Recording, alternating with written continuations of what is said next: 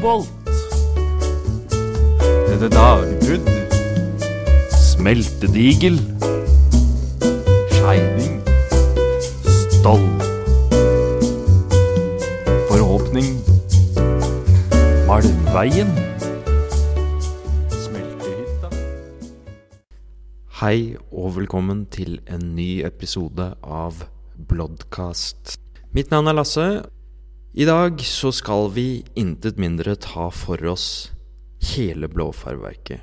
Jeg har forsøkt I alle fall å gjøre en kort oppsummering av hele verkets 122 års drift.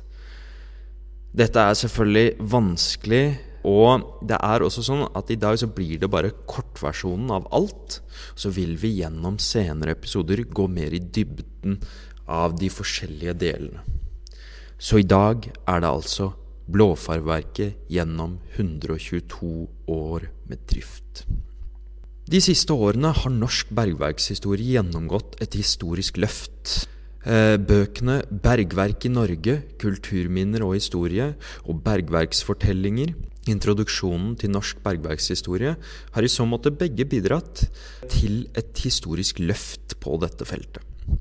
Historiker Per R. Mikkelsen, forfatter av den siste, skrev følgende om viktigheten av bergverkshistorien I den norske kollektive hukommelsen.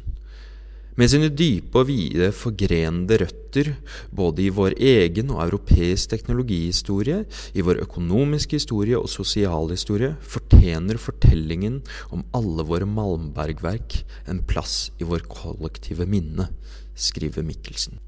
Et av disse malmbergverkene var Modums blåfarveverk.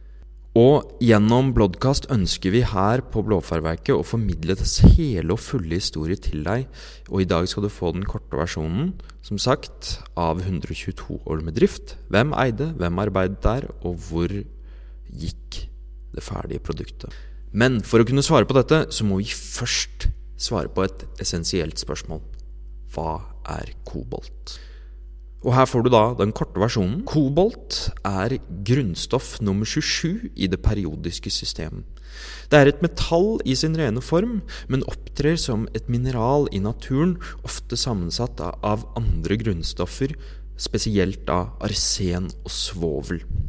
Det forskjellige typer koboltmineraler, men de vanligste her I Modum blant annet koboltitt, og også det vi spesielt stolte av I dag, Skuteruditt, som oppkalt etter Skuterud gård. Dette spesielt morsomt, for dette mineralet har det blitt forsket mye på I de senere år, mye på grunn av at den har termoelektriske egenskaper. Så forskerne da, både I Japan og I USA, må da kalle dette mineralet det faktisk heter, Skuteruditt, oppkalt etter en gård på Modum. Bruken av kobolt varierer, men I dag så omgir du deg av produkter med kobolt I. Dette fordi det kobolt I alle lithium-ion-batterier, og disse inngår jo da I Teslaer, altså de fleste elbiler, laptoper, elsparkesykler, mobiltelefoner og så videre. Så det essensielt I vår moderne hverdag. Og det brukes også I legeringer, for eksempel I hofteimplantater og kneledsimplantater det ofte kobolt. Og dette jo for at det skal være sterkt og tåle mye slitasje. Men det jo selvfølgelig kobolt som et fargepigment vi skal fokusere på I dag. Og før vi da går videre inn på det, så kan jeg da si at kobolt ble da for første gang fremstilt av kjemikeren Georg Brandt. Han var svensk, og dette skjedde I 1735, og han fremstilte da et metall av koboltmalm, og han ga det navnet kobolt.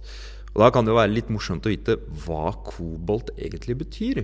Og kobolt betyr noe slikt som bergtroll eller ond bergånd. Og den fikk antageligvis dette navnet fordi gruvearbeidere I Tyskland fant store mengder koboltmalm, men de trodde antageligvis at det var kobber eller et annet metall de da kjente til. Dette var da tidlig middelalder. Og når de prøvde å smelte ut det de da trodde var kobber, så skjedde det ingenting, og kobolt inneholdt også en giftig gass. Så ettersom dette bare kom ut giftig gass av malmen, og de ikke fikk ut noe kobber, så trodde gruvearbeiderne at malmen var forhekset, og at den var forhekset av koboldene. Og koboldene var da onde ånder eller troll som levde inne i gruvene.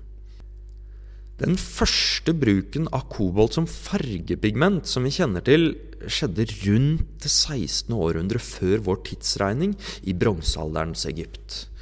Kobolt ble siden den tid brukt til å farge glass blått, og teknologien spredde seg gradvis til Midtøsten, Kina og Europa.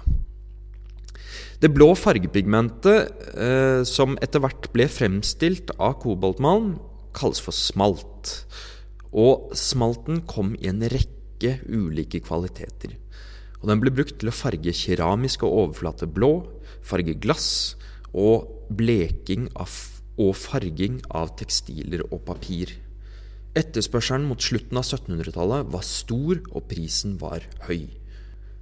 Og det oppstod da en egen industri rundt koboltpigmentframstilling og også koboltgruvedrift. Og dette skjedde primært i kongeriket Saksen i dagens Tyskland. Når vi kommer fram til året 1772, som vi skal fokusere litt på i dag, var Saksen den ledende produsenten av koboltpigment i verden. Det var nettopp i 1772, i en søvnig avkrok av kongeriket Danmark-Norge, altså da Modum, at det ble oppdaget koboltmalm ved gården på Skuterud. Vi må jo da snakke litt om denne oppdagelsen. Det var da en skyggefull person ved navn Ole Knudsen, som kom da fra Drollsum i Modum. Han er da, for de som kjenner historien til Blåfarverket, er han ikke kjent som Ole Knudsen, men han er kjent som Ole Whitlock, eller Whitlocken. Grunnen til dette navnet er visst nok, på folkemunne er det i alle fall sagt det, at Ole hadde en blond lokk i håret, som så ut som den var helt hvit, så derfor så fikk han da kallenavnet Whitlock. Og Whitlock, han hadde da jobbet i sølvgruvene på Kongsberg. Og her er det da mye historie vi ennå ikke kjenner helt til, men vi har gradvis kommet fram til det, eller det vil si Bjørn Ivar Berg har kommet fram til at Ole, han hadde da fått sparken fra sin jobb. Han hadde sittet 3 år i fengsel på Kongsberg, og han hadde blitt forvist fra Kongsberg da han ble sluppet fri. Dette var fordi han var mistenkt for sølvtyveri. Når Ole da ble sluppet fri, så var det jo sånn at bergverksarbeidere de holdt seg gjerne til sitt arbeid. Og når Ole da ikke lenger kunne jobbe på sølvgruvene, så tok han da og ordnet seg litt utstyr og dro opp i åsene rundt Skuterud for å lete etter verdifulle metaller. Eller for å skjerpe, som det blir kalt. Og en eller annen gang i 1772 dukker Ole opp igjen i Kongsberg. Og han har da med seg noen malmklumper fra nevnte ås, altså Skuterudåsen. I laboratoriene i Kongsberg så finner de ut at malmklumpene inneholder det verdifulle metallet kobolt. Da kan jeg jo bare ta en liten sånn begrepsting at malm, veldig kort fortalt, altså koboltmalm, det er en stein som inneholder så mye kobolt at det er økonomisk fornuftig å utvinne kobolten av steinen. Bare sånn at vi vet det alle sammen. Whitlock ble nå tilgitt alle synder. Han ble tatt imot med åpne armer, og det ble sendt en hemmelig melding til hoffet i København om at det var gjort et lovende koboltfunn i Modum. Og Whitlock, den tidligere mistenkte sølvtyven, fikk da i oppdrag å lede prøvearbeidet i Skuteråsen i regi av Sølvverket på Kongsberg. Han fikk også finnerlønn og pensjon på statens regning. Prøvearbeidet som Whitlock og Sølvverket ledet, ga lovende resultater. Og den 3. april 1776 ble det kongelige modumske blåfarveverk stiftet gjennom en kongelig resolusjon. Det skulle da være et kongelig eid og driftet verk. Skuteråsen ble da kjøpt opp for en slikk og ingenting, og man begynte da å se etter et sted hvor man kunne anlegge et blåfargeverk. Fordi man skulle ikke bare ta ut det råmaterialet, men man skulle også ferdig foredle det på samme sted. Plassen Sand under gården Fossum ved Haufossens fall ble da valgt som stedet man ville anlegge blåfarveverket. Fossum gård med tilhørende sagbruk og mølle ble da kjøpt i 1778 til en langt høyere pris enn det Skutergård ble kjøpt. Som det kommer av navnet, var blåfarveverket da en gruvedrift der de tok ut koboltmalm og utvant kobolten i et smelteverk og foredlet den da til et blått fargepigment. Det var viktig for verkets eiere at utvinning og foredling skulle skje på samme sted, og fagpersoner fra da spesielt Tyskland ble headhuntet og gitt streng beskjed om å holde tett om deres stilling.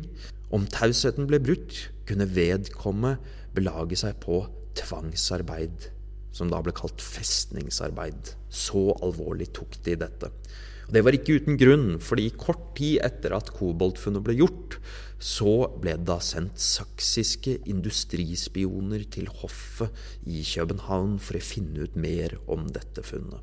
Nå må vi igjen ta en liten sidenote her, og forklare litt om hvordan kobolt faktisk da blir til et blått pigment. Fordi kobolten starter da som et mineral, altså kan se ut som en stein av mange forskjellige farger. Mange av dere kjenner sikkert til at kobolt forvitrer og danner en koboltblomst eller erytrin, som da ser ut som et rosa pulver nærmest på steinen. Men dette kan ta lang tid, og i utgangspunktet så kobolt ofte grått, sølvfarga, litt sånn forskjellig. Det er ikke en blå stein, som noen tror. Og prosessen for å skape et blått fargepigment da enormt krevende. Malmen måtte først brytes ut av fjellet gjennom håndboring, kruttsprenging og stålbrenning, altså at man brenner løs fjellstykker. Disse fjellstykkene måtte da, som man mistenkte var kobolt i, måtte fraktes til pukkverk. Altså det knusemøller, hvor et vannhjul driver, altså store, jernskodde og vertikale tømmerstokker, som da løftes opp og slippes hardt ned mot et hardt underlag, og da knuser da malmbitene til sand. Denne knuste malmen ble da skylt i vann, fordi det litt sånn som når du skyller ut etter gull i en elv, ikke sant? Så gullet tyngre enn grus og stein og så videre, så du kan liksom skylle det bort. Og samme det med kobolt, det tyngre enn mye av det andre som ligger rundt, så derfor kunne du skylle vekk avfallsstoffer. Og dette skjedde da i pukkverkene. Etter at malmen var knust, så ble malmen sendt da til smelteverket. Så denne hyttedriften som da ble bygget opp rundt Haufossen i Modum. Og Haufossen lå nesten en mil fra selve koboltgruvene. Og i starten så var det kun på vinterføre med hest og slede at malmen kunne komme ned til smelteverket. På plassen Sand under Haufossen ble det bygget opp en rekke industribygninger. Første stopp for koboltmalmen var da kalsineringshuset. Mange av dere som har vært på blåfarverket har sikkert sett arsenikktårnet, og dette sto da i forbindelse med kalsineringshuset. I kalsineringshuset så ble kobolten grillet eller kalsinert ved 600 grader, og ved denne temperaturen så forlot da arsenet og svovelet den knuste koboltmalmen, og det kom ut som damp. Som noen vet, når arsen da går over i damp, så danner det da, og blir oppvarmet, så danner det arsenikk. Og ut av kalsineringshuset gikk denne dampen ut i en lang pipekonstruksjon som ble kalt et giftfang, og her ble arsenikkrøyken fanget opp og avsatt seg som sot langs pipens vegger. Denne soten kunne igjen foredles til arsenikk, som blåfarveverket solgte ut som et biprodukt.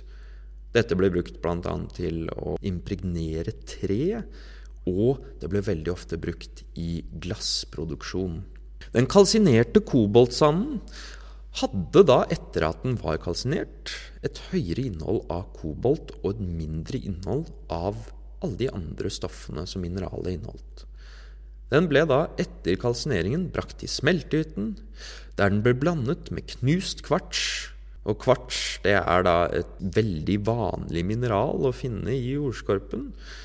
Hvis du knuser denne harde, altså den ser ut som hvite krystaller, når du knuste denne, så kunne man da smelte ned denne knuste kvartsen til glass. Og kvartsen ble hentet fra blåfarveverkets egne kvartsgruver.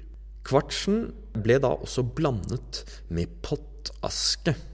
Pottaske, det er jo en kaliumkarbonater. Dette er da altså avkoke av aske etter løvtrær, gjerne bjørk. Og du kunne bruke dette avkoke både til å lage såpe, men også ble det brukt i glassproduksjon, for gjennom å tilsette pottaske så senket man smeltetemperaturen til kvartsen. Disse tre ingrediensene ble blandet i en smeltedigel, og de ble smeltet ned da i ovner, og smeltetemperaturen lå på rundt 1200 grader. Og etter å ha blitt smeltet ned gjennom flere timer, var blandingen blitt en ferdig blå glassmasse. Denne ble helt i en beholder med kaldt vann, noe som førte til at glassmassen stivnet raskt, og den sprengte, ble det sagt, ut i store nevestore biter. Og disse nevestore bitene av mørkeblått glass ble da kalt for smalt. Og denne smalten ble da først pukket på nytt, altså knust, og så ble den kvernet til et fint blått pulver. Og hvor bra kvalitet smalten hadde, det kom an på hvor fint den var kvernet, og hvor mye kobolt den hadde i seg. Man måtte passe på at den ikke inneholdt rester av jern eller nikkel eller andre avfallsstoffer, for dette kunne påvirke fargen i negativ grad. Og det var da sånn at når blåfarveverket ble startet opp, ble lokale menn rekruttert som gruve- og smelteverksansatte. Disse bøndene måtte da disiplineres til å innordne seg i en industriell hverdag, hvor de måtte forholde seg til en satt arbeidstid, ensformige arbeidsoppgaver og et farlig arbeidsmiljø.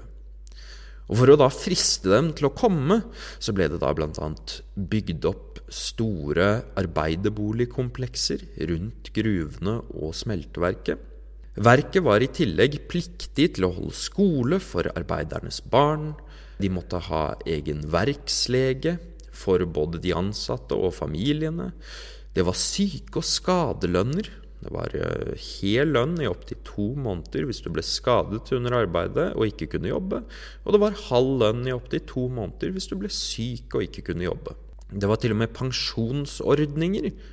Den som var at det var ingen gitt pensjonsalder, men man kunne da søke om pensjon hvis man ble for gammel eller for syk til å jobbe.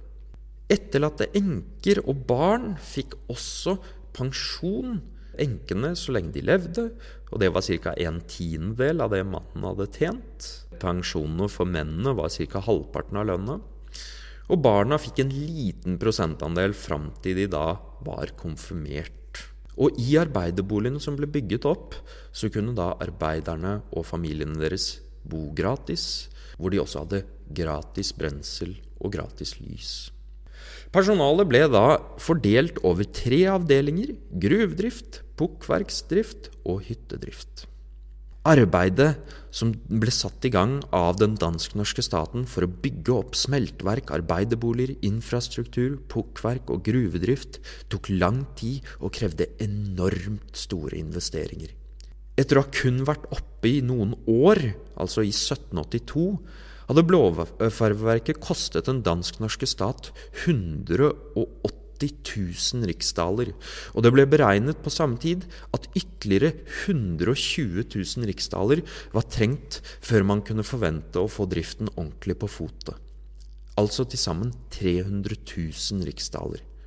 Og for å sette dette tallet i perspektiv, de fleste av oss kjenner jo ikke akkurat til hvor mye en riksdal er verdt i dag, så var da altså den gjennomsnittlige årlige skatteinntekten for hele kongeriket Danmark-Norge mellom 1760 og 1780 var 289 000 riksdaler. Så altså over et helt års skatteinntekt. Det viste seg også at det ikke bare var investeringer og vansker med oppbygningsarbeidet, men det var også problemer innad i ledelsen til blåfarveverket. Karsten Anker var med i denne ledelsen, og vi kjenner jo han kanskje som eier av Eidsvollbygningen blant annet, der hvor grunnloven vår ble skrevet.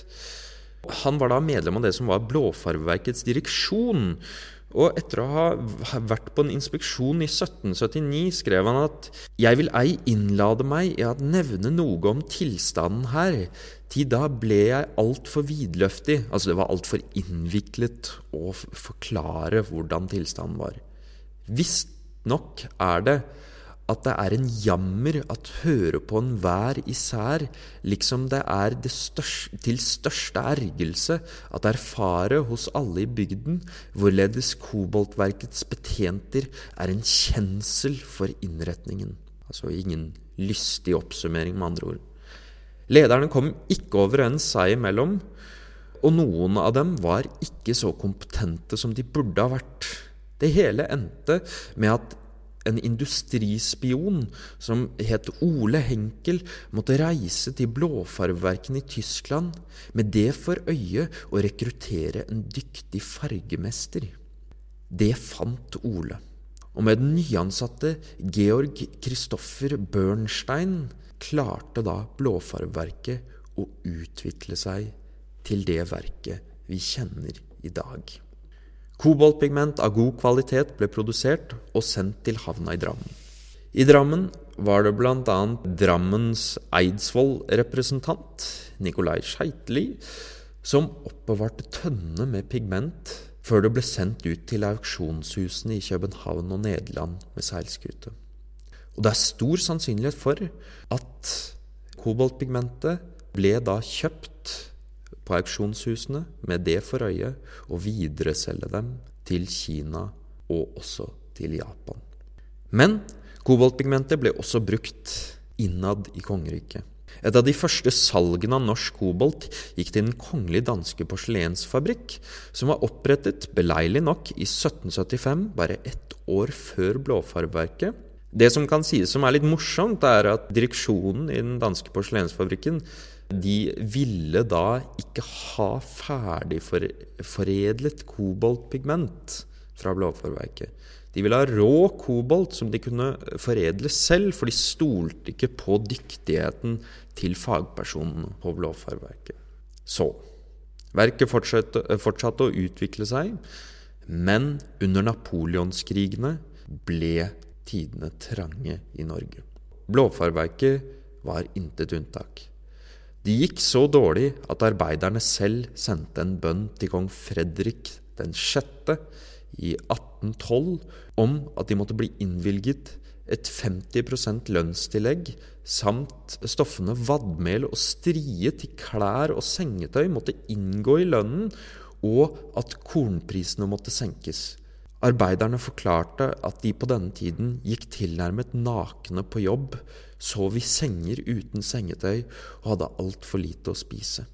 Hvis de ikke kunne få innvilget dette, ønsket de at de skulle sies opp med samme betingelser som deres arbeidskamerater på Kongsberg hadde i 1805. Og verket var nære ved å stanse rundt disse tider.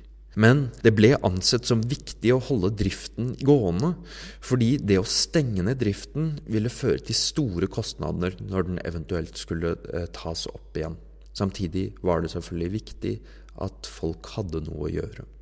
Danmark-Norge havnet, som kanskje en del av oss vet, etter det britiske raidet mot København i 1807 på Napoleons side under Napoleonskrigene. Dette raidet i 1807, det var da den britiske marine som angrep København og ranet den danske flåten. Og Napoleonskrigene førte til mye utgifter for den dansk-norske staten, og også blokkerte havner for hele kongeriket. Dette var et kongerik som ofte hadde belaget seg på å være nøytral for å tjene penger som nøytral makt under kriger, hvor de da kunne frakte varer, for eksempel, til begge sider av en konflikt. Dette var ikke lenger mulig. Og etter Napoleons katastrofale felttog i Russland og britenes blokade av norske og danske havner, gikk Danmark-Norge statsbankerott i 1813. Den pressede situasjonen tvang Fredrik den 6. til å pantsette Blåfarvverket og Vallø saltverk i Tønsberg. Blåfarvverket ga da et lån på 250 000 Hamburger Banco. Altså, den ble også kalt bankodaler, og skal ha vært sånn cirka like mye som spesidaler. Og spesidaler var da, når det ble omgjort til kroner på 1870-tallet, cirka altså en spesidal var verdt 4 kroner omtrent. Og dette lånet fikk da Fredrik den 6. av den svenske kjøpmannen Peter Wilhelm Berg i Göteborg. Og dette skapte jo mye vanskeligheter. For som alle vet, så ble jo da Norge avgitt til Sverige som krigsbytte i 1814, og da ble det knyttet stor usikkerhet rundt Blåfarvverket og hvem som eide det. Kjøpmann Berg ønsket å selge verket ettersom hans egne forretninger hadde begynt å gå skikkelig dårlig i etterkant av krigen. Og den nye norske staten trengte desperat penger, og han så lager av koboltpigment som hadde bygget seg opp under handelsblokadene som sitt eget. Mens Fredrik den 6., som jeg leste på Store norske leksikon, alltid skal ha sett misfornøyd ut på grunn av sin skjeve munn og middelmådige utseende.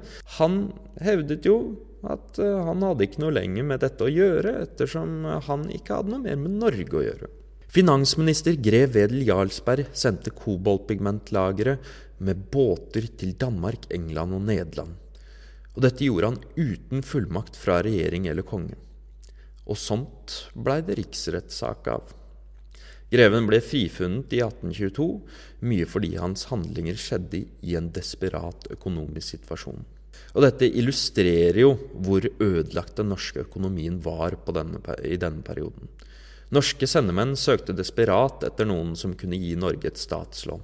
Og i 1820 kom det tyske firmaet Brødrene Benneke med William Christian Benneke i spissen på banen.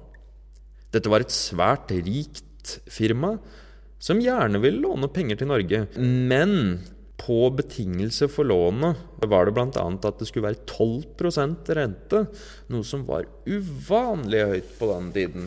Og de skulle også ha sikkerhet i alle statens eiendommer og tollinntekter. Lånet ble kort og godt kalt tyvlånet i ettertiden, og mannen bak dette lånet kjøpte da Blåfarvverket for en relativt billig penge i 1822. Da Blåfarvverket ble kjøpt, så var det da et lite bergverk i middelmådig stand. Og det Benneke gjorde var å pumpe store mengder kapital inn i foretaket og skaffe seg flere dyktige fagpersoner. Hans kompanjong Benjamin Wegner, som senere skulle bosette seg på Frogner gård, altså i nærheten av der Frognerparken ligger i dag, han ble da medeier og direktør. De satte en strategi for hvordan de skulle få Blåfarvverket på fote. Først ble en kjemiker ved navn Friedrich Roscher headhuntet fra Dresden til å drive smelteverket og få skikk på koboltpigmentproduksjonen. Så reiste Wegner på promoteringsreiser for den norske kobolten i Nederland, Tyskland og Storbritannia. Og etter denne markedsføringen så begynte da bestillingene å strømme inn til Blåfarverket. Og verket sluttet da å produsere for auksjonshus, og begynte heller å produsere på bestilling. Dette stilte jo da selvfølgelig større krav til gruvearbeiderne, som etter at de økte bestillingsmengdene kom inn, måtte hente ut mer og mer koboltmalm.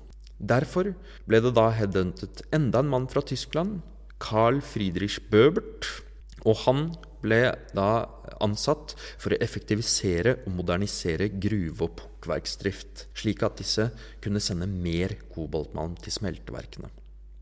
Gruvearbeiderne ble rekruttert, for man trengte jo da selvfølgelig nå enda flere, fra nærområdene. Arbeidsfordelingen ble nå mye strengere, og den fikk et enda større industrielt preg, altså nærmest som et samlebånd. Hver arbeider skulle ha en spesifikk oppgave. Det ble også stilt mye strengere krav til disiplin og rett og slett arbeidsmengde. Dette resulterte jo da blant annet i noen ganske spesielle gå-sakte-aksjoner og stor motvilje fra arbeidernes side. Denne Böbert refererte ofte til norske arbeidere som egenrådige og slendrianer, som gjerne gikk bak ryggen hans for å da klage til de øvre lederne. Dette var noe han da tok seg spesielt svært mye nær av. Men Böbert innførte også en annen arbeidsfordeling i ledelse.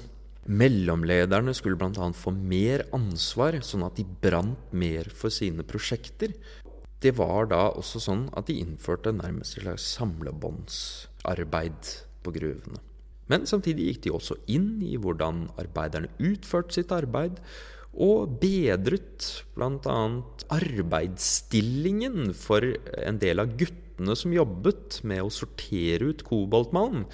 Blant annet fordi de mente at det var skadelig å sitte hele dagen, så de fikk ståbenker. Og for de av oss som har vært utsatt for en heve- og senkepult i kontorarbeidet, vet jo at man gjerne skal stå i stedet for å sitte. Så ganske forut for sin tid der, altså. Fram til 1827 bestod gruvedriften på koboltgruvene, som da selvfølgelig tilhørte Blåfarverket, kun av det som kalles for dagbrudd. Det har jo vært inne i denne demopodden som vi sendte ut fra arkivet, var inne på hva dagbrudd var. Og et dagbrudd er rett og slett det at gruvearbeiderne, de finner da malm ganske høyt oppe i overflaten på fjellet, og de ser det da som best å bare borre seg rett ned for å hente den ut. Så de borret da og sprengte seg loddrett ned i fjellet, og etter hvert så dannet det seg da større og større kløfter, som var bredere og bredere og dypere. Dette var da en driftsmetode som var enormt arbeidskrevende. Blant annet når du traff lag av fjellet som det ikke var noe verdifullt i, så måtte du allikevel ta ut alt for å da komme deg til lagene under. Og alt det du da tok ut, som du etter hvert måtte heise opp langs dagbruddets sider, tjente jo ingenting på. Alt vann måtte også heises opp. Om vinteren så snødde det jo ned, og det regnet ned der på sommeren, og snøen ble liggende svært lenge. Så arbeidsforholdene var dårlige, og dessuten så var det også et farlig arbeid, ettersom sidene på dagbruddet var veldig utsatt for ras. Og den eneste måten man kunne holde dagbruddene oppe, var å slå inn tømmerstokker, som sto da i spenn på hver sin side av dagbruddet, og også etterlatte deler av fjellet som såkalte bergfester, som sto som bruer fra den ene siden til den andre. Böbert bestemte seg derfor for at underjordiske ganger, kalt stoller, var nødvendige å opprette. Altså en stoll er en horisontal gang som går inn i fjellet, altså horisontalt da. Og disse ble da anlagt både for å undersøke malmforekomster i dybdene under dagbruddene, sånn at man slapp å lage dagbruddene enormt mye dypere, og det kunne jo da hende at du ikke møtte malm under, og da var stollene kanskje litt mer effektive måter å gjøre dette på enn å utvide dagbruddene. Dessuten så var dette da en fin metode å drenere ut vann fra dagbruddet, og også effektivisere uttaket av dagbruddet. For stollen ble da anlagt helt inn til under dagbruddet, og så ble det lagt sjakter. Altså dette er ganger som går loddrett ned i fjellet, som da gikk ned fra dagbruddet og ned til stollen. Og da kunne man plutselig begynne å dytte all stein og uttak ned i sjaktene, og de kunne trilles ut av stollene. Og alt vannet trakk da ned av dagbruddet, ned i sjakta og ut stollen. For stollen var da stort sett alltid anlagt med en 1-2% helling utover, sånn at alt vann rant naturlig ut. Disse stollene førte til nye oppdagelser i fjellsonene under dagbruddene på koboltgruvene. Det førte også til en norgesrekord. For Norges første underjordiske skinnegang ble konstruert i Blåfarvverkets Benneke Stoll i 1839. Og på disse skinnegangene så kunne man da gjennom vogner dytte malmen veldig lett ut, og man kunne frakte langt mer ut enn man kunne på trillebår eller i sekker. Nå skal det bare sies at ironisk nok så er da Benneke Stoll var da feilstavet. Det sto en svær, fin steintavle over stollinngangen, hvor da Benneke var skrevet med 2 ender. Og det gjorde da eieren Benneke ikke. Han skrev det med 1 N. Men selv den dag i dag så kaller vi det da, eller kaller det Benneke Stoll, men vi skriver det alltid med 2 ender. Arbeidsstokken økte i takt med omsetningene. Gruvearbeiderne ble til slutt så mange at de kunne tilfredsstille etterspørselen etter koboltmalm i smelteverket, og produksjonen skjøt fart.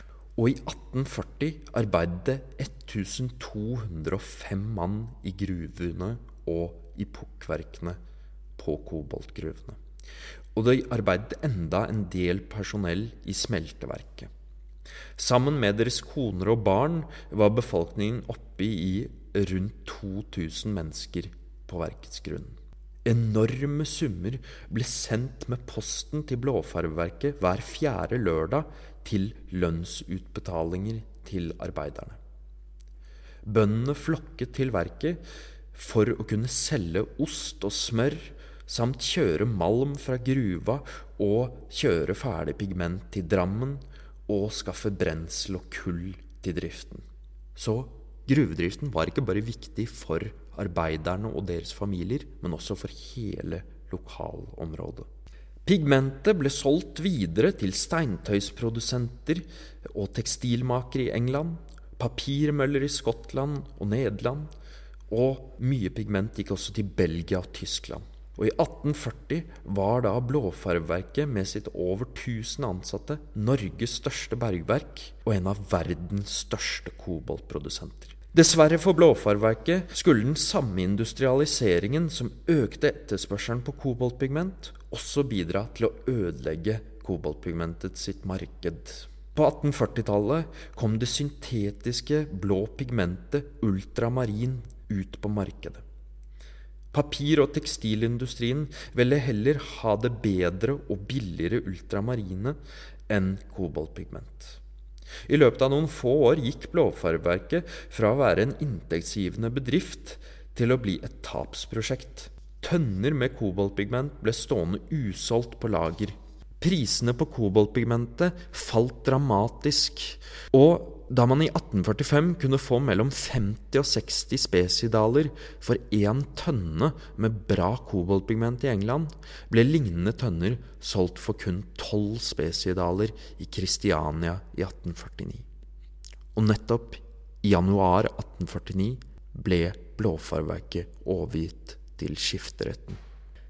Aviskommentatorer i samtiden beskrev situasjonen slik: Stansningen av Modums verk må betraktes som såre sørgelig, ei blott grunn av det statsøkonomiske tap, men enda mer på grunn av den tallrike mengde familier der er blivet arbeidsløse.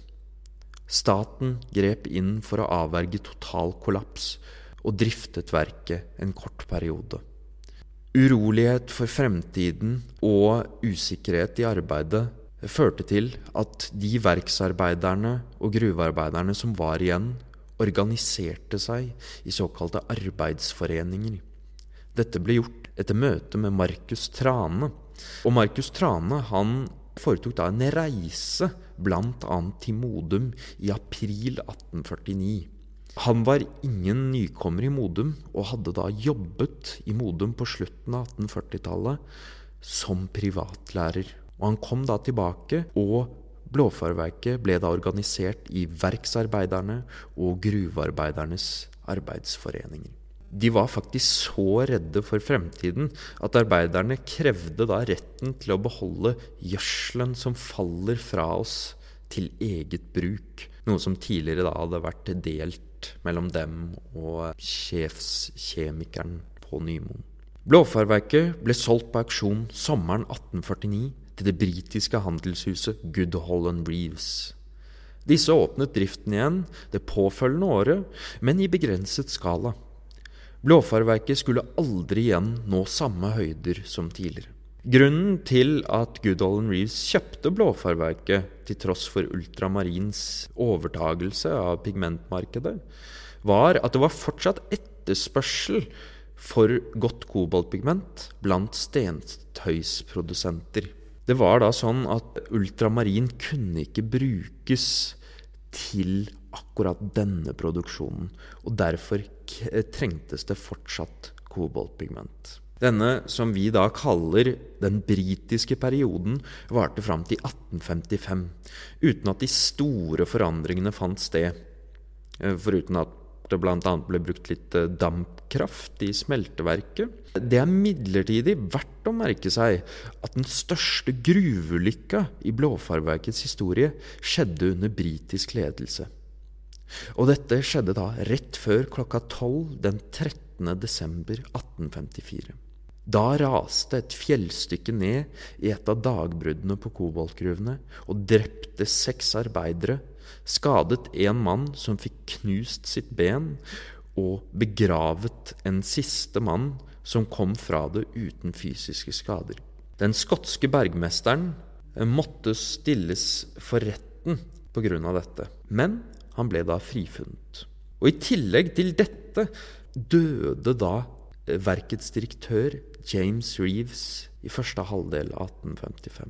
Og Blåfarverket gikk igjen inn i en vanskelig tid. Heldigvis for britene var det ikke bare elendighet.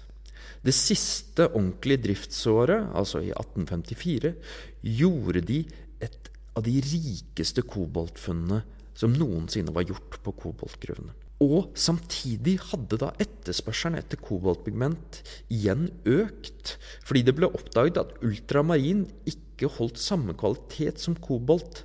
Spesielt var koboltpigmentets holdbarhet ansett som mye bedre. Den forsiktige optimismen i koboltmarkedet gjorde at en av de største koboltpigmentsprodusentene gjennom tidene, det som per 1855 het Sächsischer Privat Blaufarbenwerk Verein, beklager da min maltraktering av det tyske språk der, disse fattet da interesse for verket. Og det samme firmaet kjøpte da Blåfarverket. Den nye bergforvalteren ble da Johann Maximilian Graff. Han reiste da fra Sachsen til Modum i 1856, etter å ha tatt et tårevått farvel med sine barn og sin hustru. Graff beskrev senere at synet på Norge blant hans kollegaer og slekt var da slik. Norge, som den gangen ble betraktet som et kaldt og ukultivert land, fullt av ulver, bjørner og isbjørner, og som han mente var både farlig og uten tillokkelse. Sånn var det da, altså. Sakserne moderniserte og effektiviserte gruvedrift, pukk og smelteverk, og byttet ut mesteparten av de engelske lederne med saksisk fagpersonell. Dessuten påbegynte de et av de største prosjektene som noen gang ble gjennomført på koboltgruvene. Anleggelse av en nesten 100 meter dyp sjakt, kalt Konstantinsjakt, og da en møtende stoll 100 meter under, som da ble oppkalt etter kong Karl den 14. Av Norge og Sverige, som da het ved sitt fulle navn Ludvig Eugen. Og dette ble da kalt Ludvig Eugen-stollen, som da skulle møte da Konstantinsjakt, ca. 400 meter inne i fjellet, 100 meter under bergoverflaten. Dette arbeidet tok 11 år å ferdigstille. Arbeidet var så omfattende at det måtte installeres en dampmaskin på 10 hestekrefter i Konstantinsjakt for å klare å drenere ut alt vannet som samlet seg i den dype sjakta. Stolarbeidet på Ludvig Eugen fortsatte videre innover forbi Konstantinsjakt. For å kunne ferdigstille den nesten 1 kilometer lange stollen, så ble det da kjøpt inn Norges første trykkluftsbor, og denne kom da til koboltgruvene i 1875. Og på utsiden av Ludvig Eugen-stollen ble Norges første taubane konstruert for å frakte malm ned til portverkene i åsene under. Dette skjedde da i 1873. Det ble også leid inn et diamantbor i 1890, og dette var et av de første stedene i Norge man benyttet et slikt. Det er da verdt å merke seg at det var flere gruver samme år som benyttet diamantboring. Kort sagt, verket ble modernisert og var, kan man kalle, cutting edge på denne tiden. Blåfarverket begynte også å drive på nikkelmalm. Da kan man si at nikkel har litt det samme navngivningen som kobolt. Mens kobolt da betyr bergtroll, så betyr da nikkel djevel.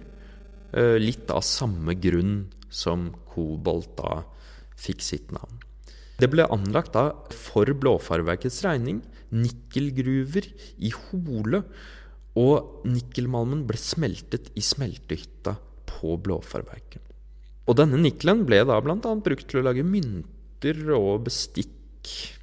Koboltpigmentsproduksjonen på smelteverket ble nedlagt i 1869. Etter dette ble kun et halvfabrikat av kalsinert koboltmalm sendt med dampbåt til Saksen for videreforedling der. I 1869 var det for øvrig svært nære at blåfarverket ble nedlagt for godt. Grunnen var at Saksen var da på den tapende siden i krigen mellom Prøysen og Østerrike. Det skulle vise seg at blåfarverket kom seg gjennom denne krisen, og i 1870 ble det bestemt at driften skulle fortsette. Dette var jo ganske heldig, for i 1872 så ble det da feiret 100-årsfest på blåfarverket, hvor da verkets ledelse skaffet et musikkorkester, de skaffet mat, og hadde selskapsleker, og blant annet fyrverkeri, og fri dagen etter for arbeiderne sine. Blåfarverkets drift fortsatte helt til 1898. Den 30. november dette året ble den siste del av en arbeidsstokk på i alt 28 mann enten oppsagt eller ført over på treforedlingsverket som sakserne hadde bygget opp på samme sted som smelteverket sto, like ved Haufossen. En viktig epoke i Norges og Modums historie var da over. Og da kan jeg puste ut. Dette var en stor munnfull, men med lite detaljer. Disse detaljene kom vi da tilbake igjen til. Vi tenker å legge opp denne podcasten, i alle fall når det kommer til historie. Det kommer jo selvfølgelig innslag her av kunst og andre ting. Jeg tenker å legge opp den historiedelen av podcasten, sånn at vi går inn i alle detaljer som vi aldri kan få gjort når vi har formidlinger i koboltgruvene eller nede på smelteverket. Så det var det. Håper at dere er med neste gang også. Hvis du liker denne podcasten, tips en venn, tips en uvenn for den saks skyld. Spre ordet. Takk for meg. Vi høres igjen snart.